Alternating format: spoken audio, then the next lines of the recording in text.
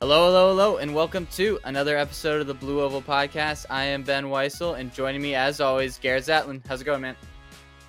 Ben, I think I was excited for the initial snowfall that I was supposed to get here just outside of Philly.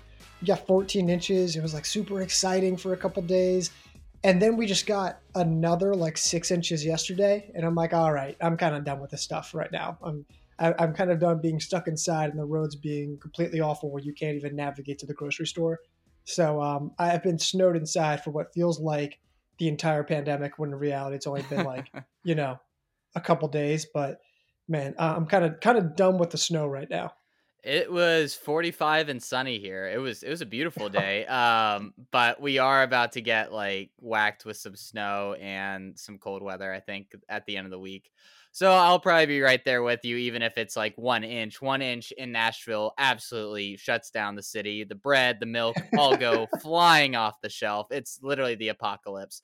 Anytime there's an inch of snow on the ground. But Garrett, we had a big week of action. Some interesting cross country races, plenty of indoor action to get through. Before we get into that, quick reminder to give us a rating or review on Apple Podcasts. We are up to 108 ratings, slowly moving up the charts.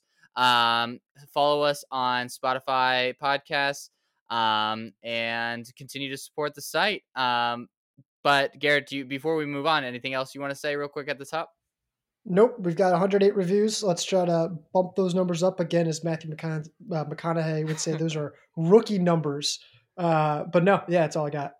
All right, well, why don't we jump right in and talk about the Florida State Winter Cross Country Classic?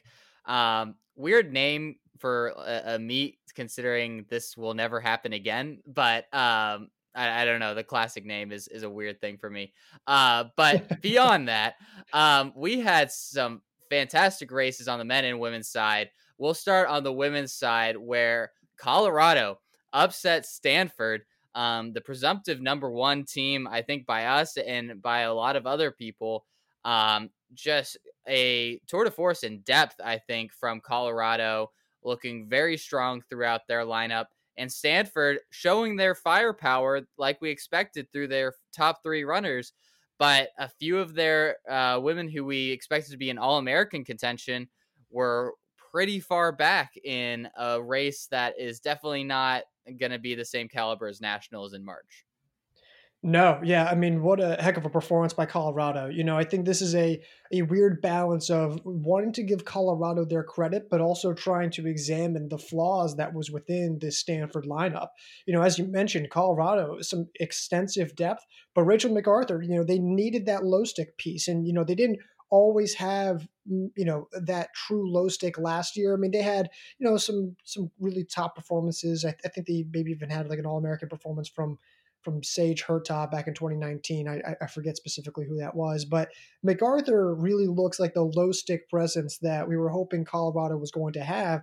And then Michaela DeGennaro comes out of absolutely nowhere. Mm-hmm. She finishes 12th. That was huge. Covert and Constine, they're huge at 17th and 18th. And then Abby Nichols, for me, when you have a near All-American who was 41st at the NCAA XC Championships back in 2019, when she's your fifth runner, and admittedly, I don't think she was in top form. I don't think she's quite, back to where she was in 2019.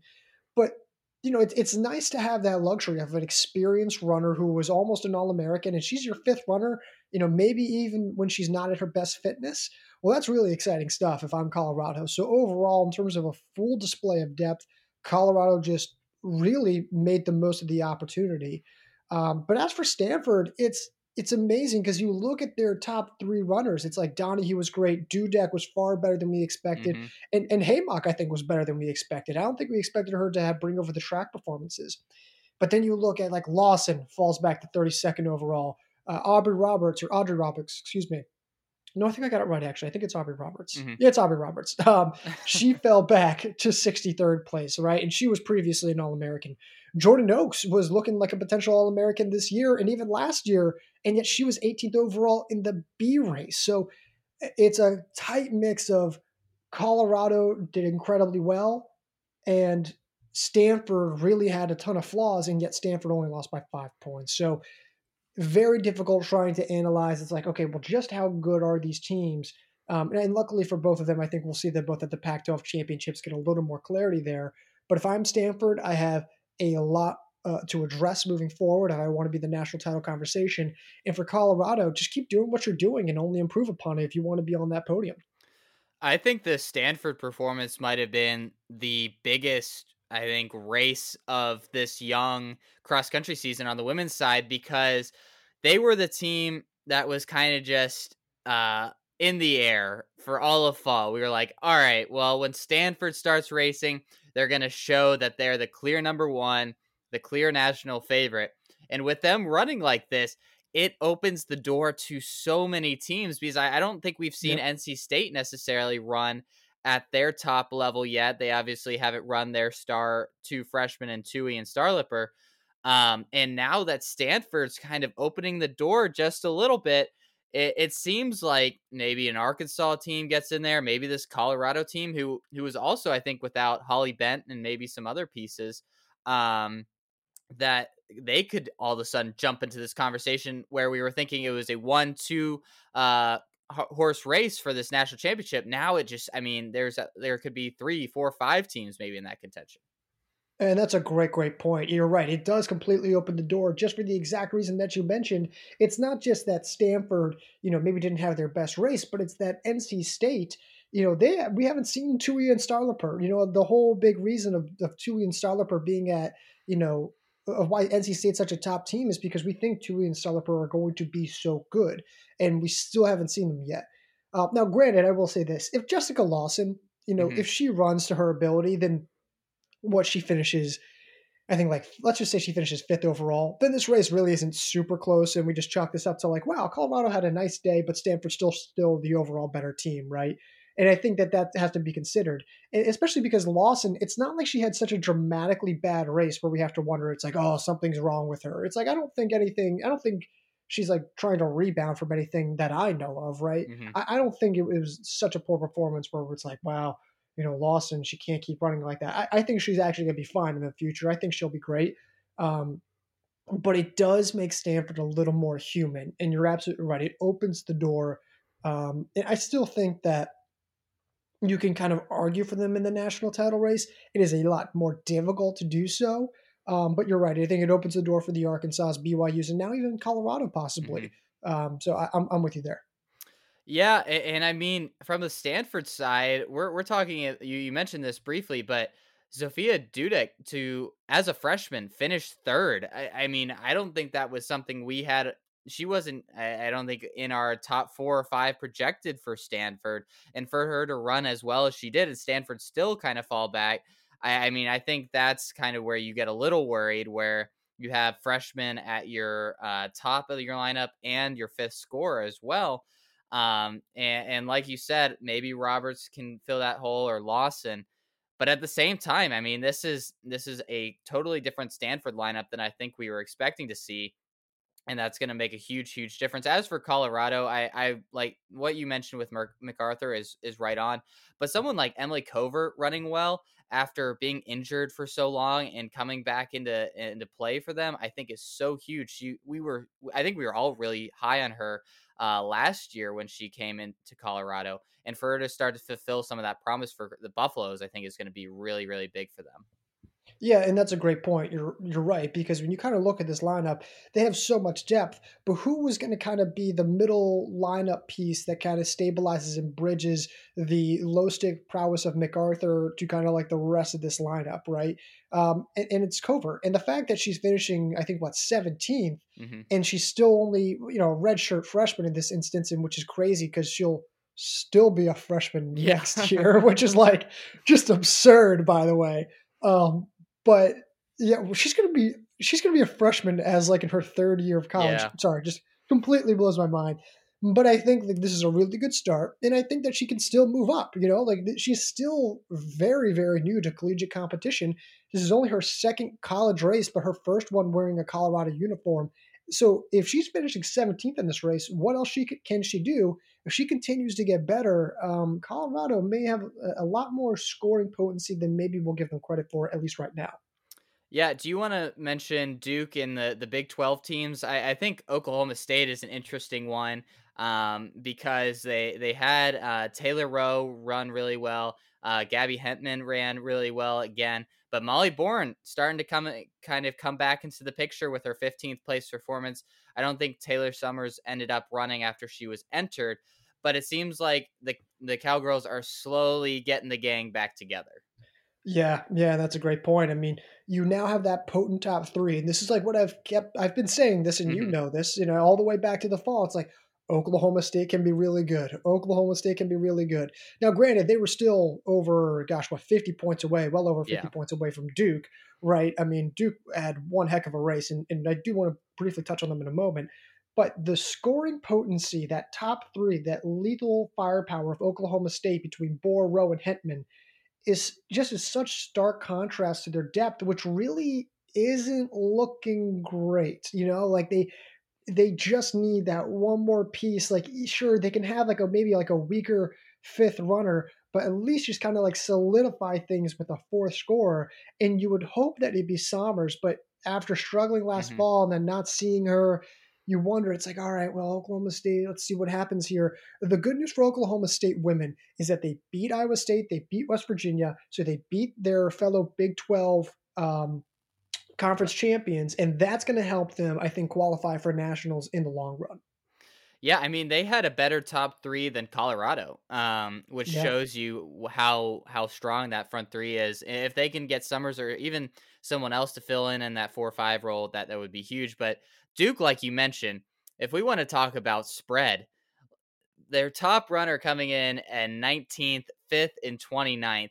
I mean, easily the tightest spread of anybody in the field. Just showing a lot of depth through that 1 through 5, almost interchangeable across the board. Great pack running by the Duke Blue Devils, and I think we're going to see them after a strong ACC championship. It seems like they're only getting better. Yeah, this is a team with just so much momentum. And what's crazy is that like just no one had a top five that was really better than them. Like, Hmm. I mean, obviously Colorado did, you know what I mean? But like in terms of the time spread there, like you just don't see that very often. 19 for your low stick, and Reinhardt is a no joke kind of talent. Yeah. But then for the rest of them to go in the team scoring 25, 27, 28, 29, all of them in the top 30, that's really impressive stuff. Pack running like that is going to benefit you. Like, we've seen this with other teams in the past, like Michigan. You want to talk about the Michigan men, and they're my kind of like my model team for Hmm. teams like Duke, and right now it's working out. And Coach Ronda Riley, and if we want to talk about the men a little bit, we will. But between the Duke women and the Duke men, I don't know what she's doing, but it's just such a like. As soon as she stepped in, it's like just click, everything just clicked, and it's a completely different team. They're now a top ranked program, and I just like I just it's usually when that happens, it takes a couple years. It takes like 1 or 2 or 3 years, but she just stepped in and just everything clicked on, and it's very surprising. You don't often see that. Yeah, absolutely. Is there any other team you wanted to hit on before we move on to the men?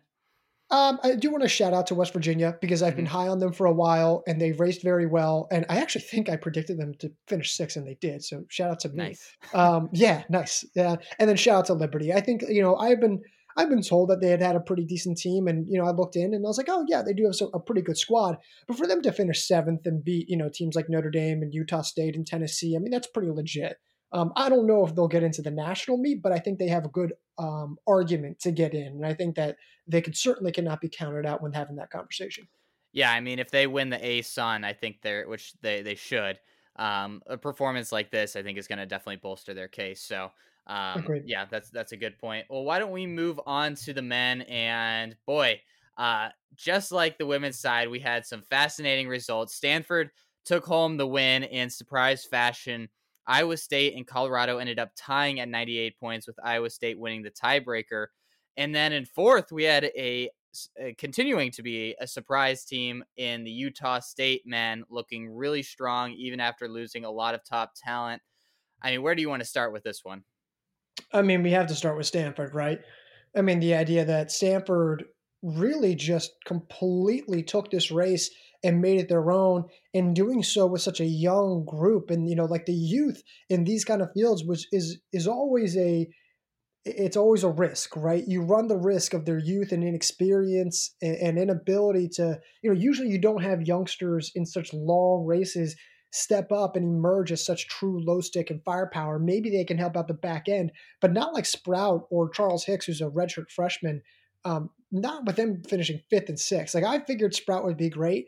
I mean, but for his first race to come out and finish fifth like that is pretty significant. And then you've got Devin Hart, a redshirt freshman, in 29th, and you got Thomas Boyden, a true freshman, back in 34th. He was your sixth scorer. Parsons and Principe filling out the middle of the lineup. It's like, man, Stanford, like it just, you don't usually see this with the youth dictating the success of an overall team. Four guys who are, or three guys, yeah, four guys who were technically considered as freshmen were in the top six, Mm-hmm. and that's pretty crazy stuff to me. Yeah, I think Sprout and Hicks definitely exceeded our expectations. Parsons is just classic consistency. 12th place finish. I'm sure he'll be an All-American position by the time the national meet rolls around. But I think the future, and I think we already thought of this coming into the race. The future Yeah. for Stanford is bright. We saw their last two recruiting classes, and they're really good. And we saw what like Hicks and some of his other classmates did during their redshirt year last year on the track. They threw down some impressive times. So we knew they were good and talented, but we didn't think that it could translate this year, maybe, where they're going to be Right. leading a top 10 program this year. And from what it looks like, they're ready to do that from day one, which I think if they can get into that top 10 range this year, it would be such a huge building block for them to be able to go into next year, still as freshmen, as we mentioned, and to be really able to build on this even more, add a few more pieces, whether it's transfers or fresh recruits, and then you're really building a super strong core that's going to have another 4 years together if they want it, and create just another dynasty, I think, for Stanford. Yeah, you're absolutely right. You put that so eloquently. I mean, it's, we've known that they've been this good, right? But I don't think we expected them to do it as soon as they stepped onto the stage like they have now. And granted, as we kind of move down and look at Iowa State and Mm-hmm. Colorado, who tied for second place at 98 points, Iowa State getting the edge. But when you look at that, it's like Iowa State didn't have Ezekiel Kabishi, Mm-hmm. and Colorado didn't have Kashawn Harrison or Stephen Jones. Now, I do want to acknowledge that I think Stephen Jones is going to be out for the season. Looks like he has sustained an injury. So that is something to keep note of. I don't know what that means for a spring season, but I think I did see that on Instagram. So if I'm wrong, just I don't know what I saw on Instagram then. But the whole point of what I'm saying here is that, while Stanford did run incredibly well, we do have to factor in the idea that Harrison and Kabishi could have made this race a lot tighter. And I don't know if Kabishi's going to come in this season. I would hope Harrison's going to come in this season. But even then, let's just say you do have Colorado at full strength or almost full strength. You do have Iowa State with this another low stick, and yet Stanford's still in position to take home a win. It's like, yeah, that's pretty special. Yeah, I'm looking at Stephen Jones's Instagram right now, and he does have an injury. I think a stress fracture, which is going to keep him out for a while. But yeah, your points are well taken. I think Iowa State was still a little disappointing from them, that this team that did really well at Big 12s, even without Kabishi from the fall, just didn't have their best race. I think you had Wesley Kiptu, who just com- continues to absolutely drill everyone in his sight every time he Yep. takes the course. Like, I mean, what he's doing is truly incredible.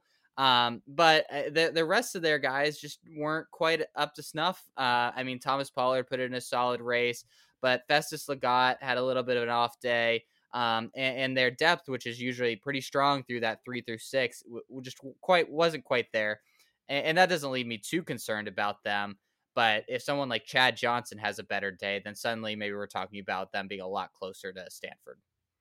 Yeah, and that's a great point. It's really just the back end. Again, it's crazy that they can have six guys in the top six or top 40, really Yeah. top 40 scoring spots or team scoring spots, I should say. Like they can have six guys there, and yet we're saying, oh, not a great day for their depth, which is pretty crazy. Like Festus Legat, you're right. based on what we saw in the fall, should have been higher up. Milo Greeter and Chad Johnson, those are guys who typically run with Thomas Pollard and they typically run with Mitchell Day. You know, Mm-hmm. they're kind of in that same realm. And the fact that they were a bit further back and you had Pollard running in 14th place and Day running in 17th place, it's like, okay, so there's still general room for improvement. I still like Iowa State.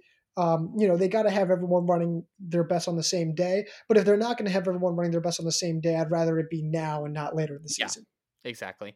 As for Colorado, I think I want to highlight Eduardo Herrera because he started showing like signs that he was maybe in the best shape of his life at Oklahoma State Invitational last fall. But to finish second in this field, I think really shows he's always been a consistent scorer for Colorado. You could always peg him to be 30th to like 60th at the national meet. But now, I mean, he's looking like he could be a top 10 guy, and losing by 15 seconds, which is a lot. But Kiptu's blown out people by a lot more and better runners by a lot more. So I think Herrera is in the shape of his life, and he's going to give Colorado a legitimate low stick that's going to replace like the Klecker and the Dressels of last year. Yeah, and that was just what I was going to say. It's like, yeah, you have Dressel and Clicker 1 year and they leave and everyone goes, oh, where are we going to get the scoring potency? And Eduardo Herrera's like, hey, I think I'm a top 10 guy now. I Yeah. think I'm just gonna hop in here. Is that okay with you guys? Like, and it's just systematic every single year. It's like you just get a new guy and another new guy. For me, Horniker finishing eighth Hmm. overall was huge. I think you needed that. It's like he had a really good like streak in this like hot streak throughout the 2019 postseason, right? And he finishes All American. And I'm like, cool. Can you do anything like that ever again? And like Yes. admittedly, and now yes, we kind of see that. But prior to that, I was just kind of like, when are we going to see that? Kind of like his indoor season was like a little quiet. I'm like, all right, that's fine. He's not really much of a track guy. And then Oklahoma State Invitational, and I'm like, ooh, not the best race. So now I'm like, all right, you know what? Not a track guy. The excuse is out. They traveled across the country in a pandemic to race unattached in a rust buster. That excuse is out. Hopefully, this race, he'll be able to show me something that I'm looking for, and he did. And I think that's huge in order for him to kind of stay in that like you can be an All American again kind of conversation. Yeah, absolutely. A few other teams maybe to talk about. Utah State was fourth, which is a very strong performance and really validates their performance from a few weeks ago. Wake Forest, maybe a little bit of an off day, finishing fifth. Duke Ben looking strong, just like their women finishing sixth. And then Florida State, without Paul Stafford, still finishing seventh on their home course. Maybe a little disappointing. Their overall depth looks a lot better when you add Adrian Wildschut and Ahmed Muhammad into the lineup, but really only Wildschut was the only low stick for them, which was a little bit of a surprise. Which one of these teams do you want to highlight real quick? Honestly, I think we got to highlight Syracuse. It's Mm, just finishing eighth, and it's just a really odd. On paper, they had the pieces. They had JP Trojan. They had Dragon. Like they had a couple guys who were pretty solid. Yeah, like Nathan Henderson can hmm. can be pretty good, but the consistency wasn't there. Tucker finally raced, but when he did, it wasn't good. Like it was. If Syracuse has just got to be better. Like it's just eighth place. You're fighting for a national qualifying spot. You go, okay, well, hey, ACC's was just a poor performance. We're just going to chalk that up to a bad day. And now it's like, oh, is this actually the team that they are? And it's tough because it's like, okay, is Tooker better than 91st? Yeah, but I just don't know what else to think about that. It's just surprising. Yeah, I mean Joe Dragon with a solid performance, but yeah, the talent at Syracuse is there, like you mentioned. It's just not translating. Um, but yeah, I think that. I mean, do you have anything before we go on to the track results? No, I mean, shout out to Utah State. I Yeah. mean, they were wild. I mean, we wrote them off. We're like, well, they Yeah. lost all these scorers. Like, they're not going to come back, and they were fourth, and now they somehow completely revamped it. So, yeah. So this week was the week of the mile. Especially on the men's side, we saw a lot of sub four performances. We saw five from your Virginia Tech alumni, go under four in one single race, which was really incredible. But I want to talk about the race at Arkansas that saw Takayuden Hedeilli run 3:56, Juan Diego Castro 3:57, and then Elliot Kipsang in another meet ran 3:57 as well, which is a stunning time, I think, for the Alabama runner. But in the race with Juan Diego Castro and Hedeilli was Hobbs Kessler, the high schooler from Michigan, an NAU commit, runs 3:57 to break Drew Hunter's indoor high school record, which I don't think anybody had the sense that that was going down this weekend. Out of those three guys, I think Kessler is obviously the most interesting, but I think all three deserve a quick mention. Yeah. I mean, it's awesome. Hedeilli, I mean, runs 145. Not a total shock. I think we Mm-hmm. had seen him run 358 last year. So for him to then run 145 and then come back in 356, he had a 337 1500 meter PR back in Algeria. So like huge performance, definitely one of his better performances, but also not a time where I'm like, whoa, I Right. never like thought he would do that. Like that's more reserved for like Juan Diego Castro, who Yes.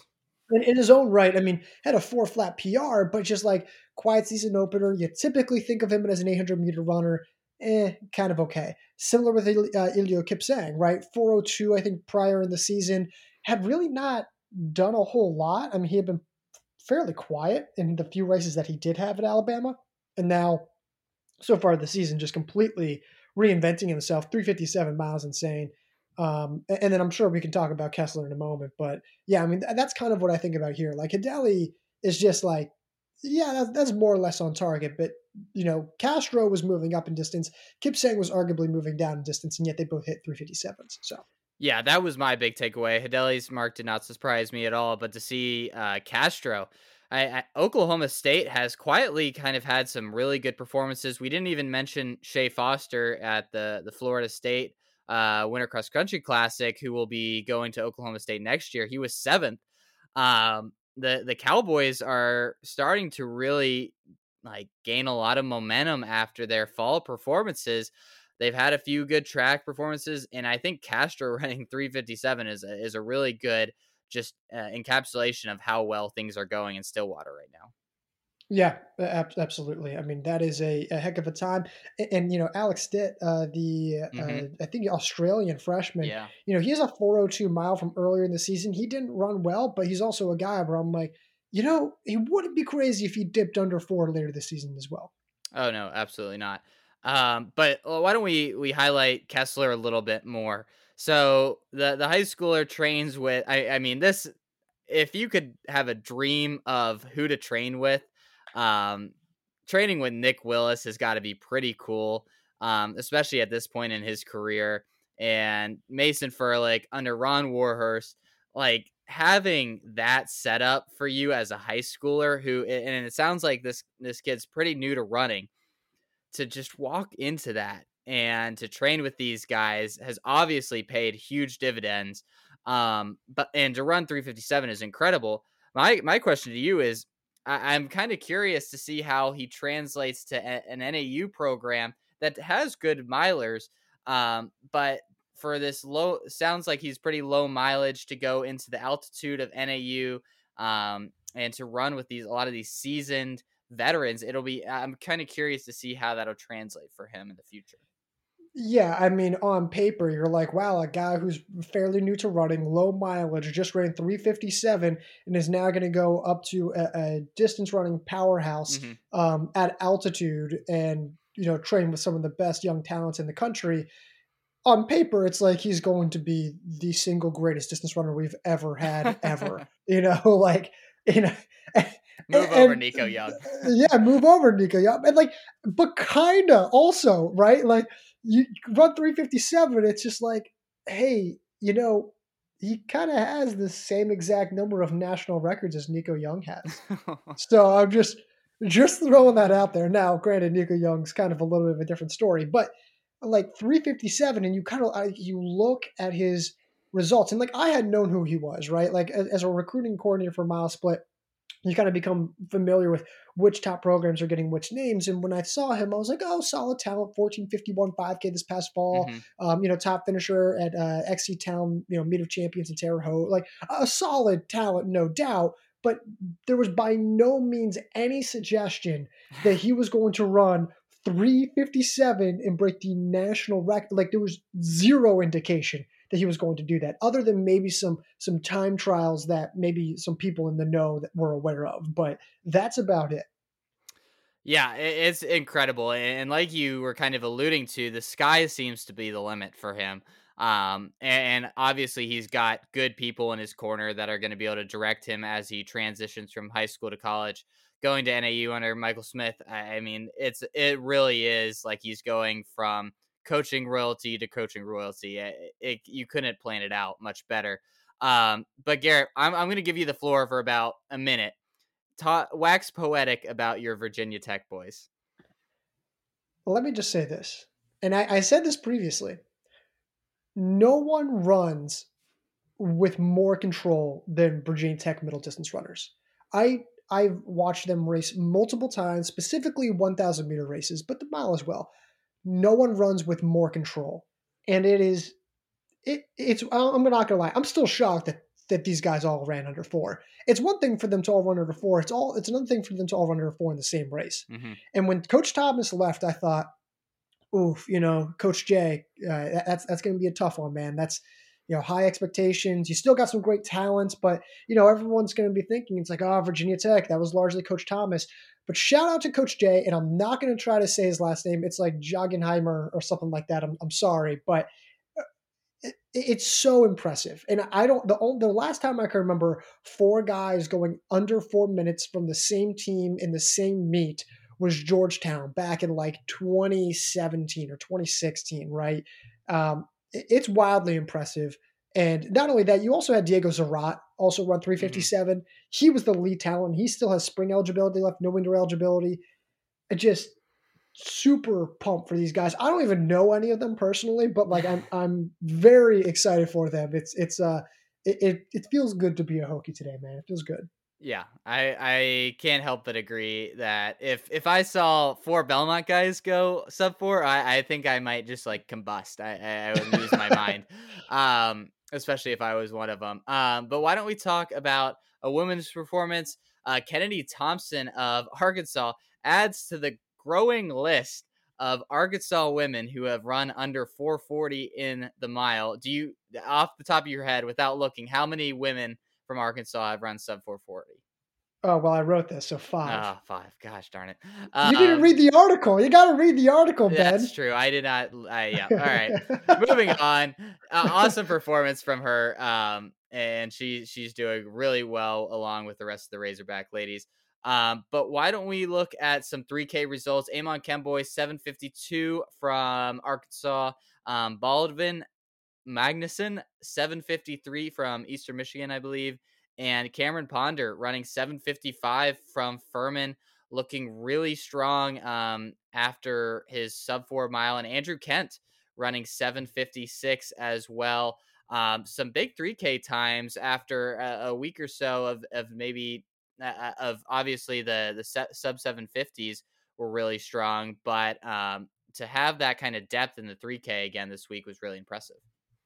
Yeah, I mean, and I kind of mentioned this in our first thoughts article, but Amon Kemboi, I'm like 752, pretty much solo. What could he have done in that Razorback Invitational race with like Cooper Tier and Cole Hawker and Wesley Kiptu and Mario Garcia Romo? I'm like, he probably could have cracked 740 or 750 in that race, not 740. But I'm just kind of like, oh, I really would have liked to see him in that race. But overall, good. Magnusson, huge race. I mean, there's always one Eastern Michigan guy, it seems like every other year, who kind of comes out. A few years ago it was Willie Fink. This year it's Magnusson. And then Cam Ponder. Cam Ponder and Andrew Kent battling it out, 755, 756. I mean, those are 2 pretty solid times. And Kent has been kind of a guy who's been incrementally getting better over the years. So to kind of see him get this big mark under his belt is really encouraging. And he didn't get the win over Ponder, but I thought that was a really solid performance for a guy who doesn't get enough love. So. Yeah. I mean, Georgia Tech has a good history of developing guys, and Kent seems to be the next guy in that conveyor belt. On the women's side, we saw the Alabama duo of Mercy Chenlagat and Amares Tyynismaa Is Yeah, that you're good luck. Good luck, okay? man. I have no idea. Tyynismaa, yeah, I think that's about as good as I can do. They ran 9:02 and 9:03 in the 3K. Alabama, I mean, overall had a pretty good weekend on the women's side on the track. I don't think this tells us a whole lot. I mean, Chen Legat we already knew was a stud. I think this just shows that Alabama is going to be very, very good this year in the track and in cross country. Yeah, I mean, the Tennessee running 9:03, I mean, her previous best was 9:44. Hmm. Like, it just completely came out of nowhere. She was like an okay back end score for Alabama. It wasn't anything amazing, but Alabama didn't have a ton of depth. But now she's going to run 9:03, a second off of Cheng Lagat, and 9:03 is a no joke time. That'll probably Oh qualify yeah, her for the national meet, even during a regular season or maybe close to it. Like, it's like, wait, so between Jamie Reed, Mercy Chalenga, Esther Katahi, and now Tyynismaa, I'm sorry if I'm butchering that name, I know I am. It's like, okay, on paper they have 4 low sticks. Like, that's pretty scary. Now let's see how that actually translates to the grass. You can't always just pencil people in like right. that, but 9:03 is like, whoa, that kind of changed the entire dynamic of this team, and it kind of puts them into that whole like, hey, if Oklahoma State had all of their women healthy and at their best, kind of like the same realm. We'll see if that actually happens, but yeah, interesting. Yeah, Tenisima's T first page, I just looked at it. It's a lot of yellow at the top of the screen, which Yeah. is PR, PR, PR. The last 3 races she's run personal records, which is obviously a great sign for her and the Alabama women. We're gonna hit it through quickly go through some results before we get out of here. Eric Hammer running 13:36 altitude track conversion. Very strong 5K on the men's side, where we really haven't seen many guys attempt that distance. Grace Forbes ran 15:50 in the 5K as well. And then in the 800, we saw Finley McLear of Miami, Ohio, running 1:48, and Lindsey Butler of Virginia Tech running 2:04. I thought the Hamer performance was really interesting, just because we haven't seen any sub 14-minute times yet this year, and it'll be interesting to see if we get a lot more in the next few weeks. Yeah, I mean, for Hamer, for me at least, Hamer kind of soloed that 1340 at Boston. Hmm. I think last Yeah. year. So for me, I was just kind of like, okay, with the conversion and knowing that he trains at altitude, I think that's like doesn't totally shock me. I mean, it's a great time. Don't get me wrong. Yeah. Doesn't totally shock me. For me, it was Grace Forbes running 1550. Right. I mean, the fact that the whole idea of Grace Forbes in her breakout like year last year, she ran one race where she ran 856 for 3,000 meters Yeah. completely out of nowhere. And we're like, wow, we can't wait to see what she does at Nationals. And then Nationals never happens. And then the Conference USA Championships in cross country just don't give her any competition. And so we've basically been waiting for about a year to see if, like, hey, is she like even legit at all? And of course, Yep. she absolutely is running 1550 for 5,000 meters. But for me, this was just kind of like, oh, we finally have another performance to validate every suspicion we have that her 856 was the real deal and not a fluke. Because sometimes that happens, but you always got to be careful. So, Yeah, yeah, really just solidifying her place among the women's elite, and only as a sophomore. So we'll see her for at least 3 more years. Which I mean, she's going to be probably rising up the ranks over the next couple of seasons. But Garrett, that wraps it up for us this episode. We had plenty to talk about, and I'm sure we will have even more races going on this weekend, this coming weekend, that we'll have to talk about. We just had our rankings. We'll have our rankings going up tonight or tomorrow night. I think so. The team rankings are up. The individual rankings will be up on Tuesday. So Okay. we're recording this Monday. Team rankings are up now. Tuesday, we should be able to have those individual rankings up. If not, then definitely Wednesday. But we're going to try to aim for Tuesday. All right, yeah, well, take a look at those. I did me and Garrett did most of the men's, and it was really interesting to look at the team rankings and how everything's kind of shaken out over the first few weeks of the cross country season. Very interesting to say the least. So, a quick reminder: leave us a rating review on Apple Podcasts. But other than that, Garrett, until next week, I'll talk to you. I'll talk to you.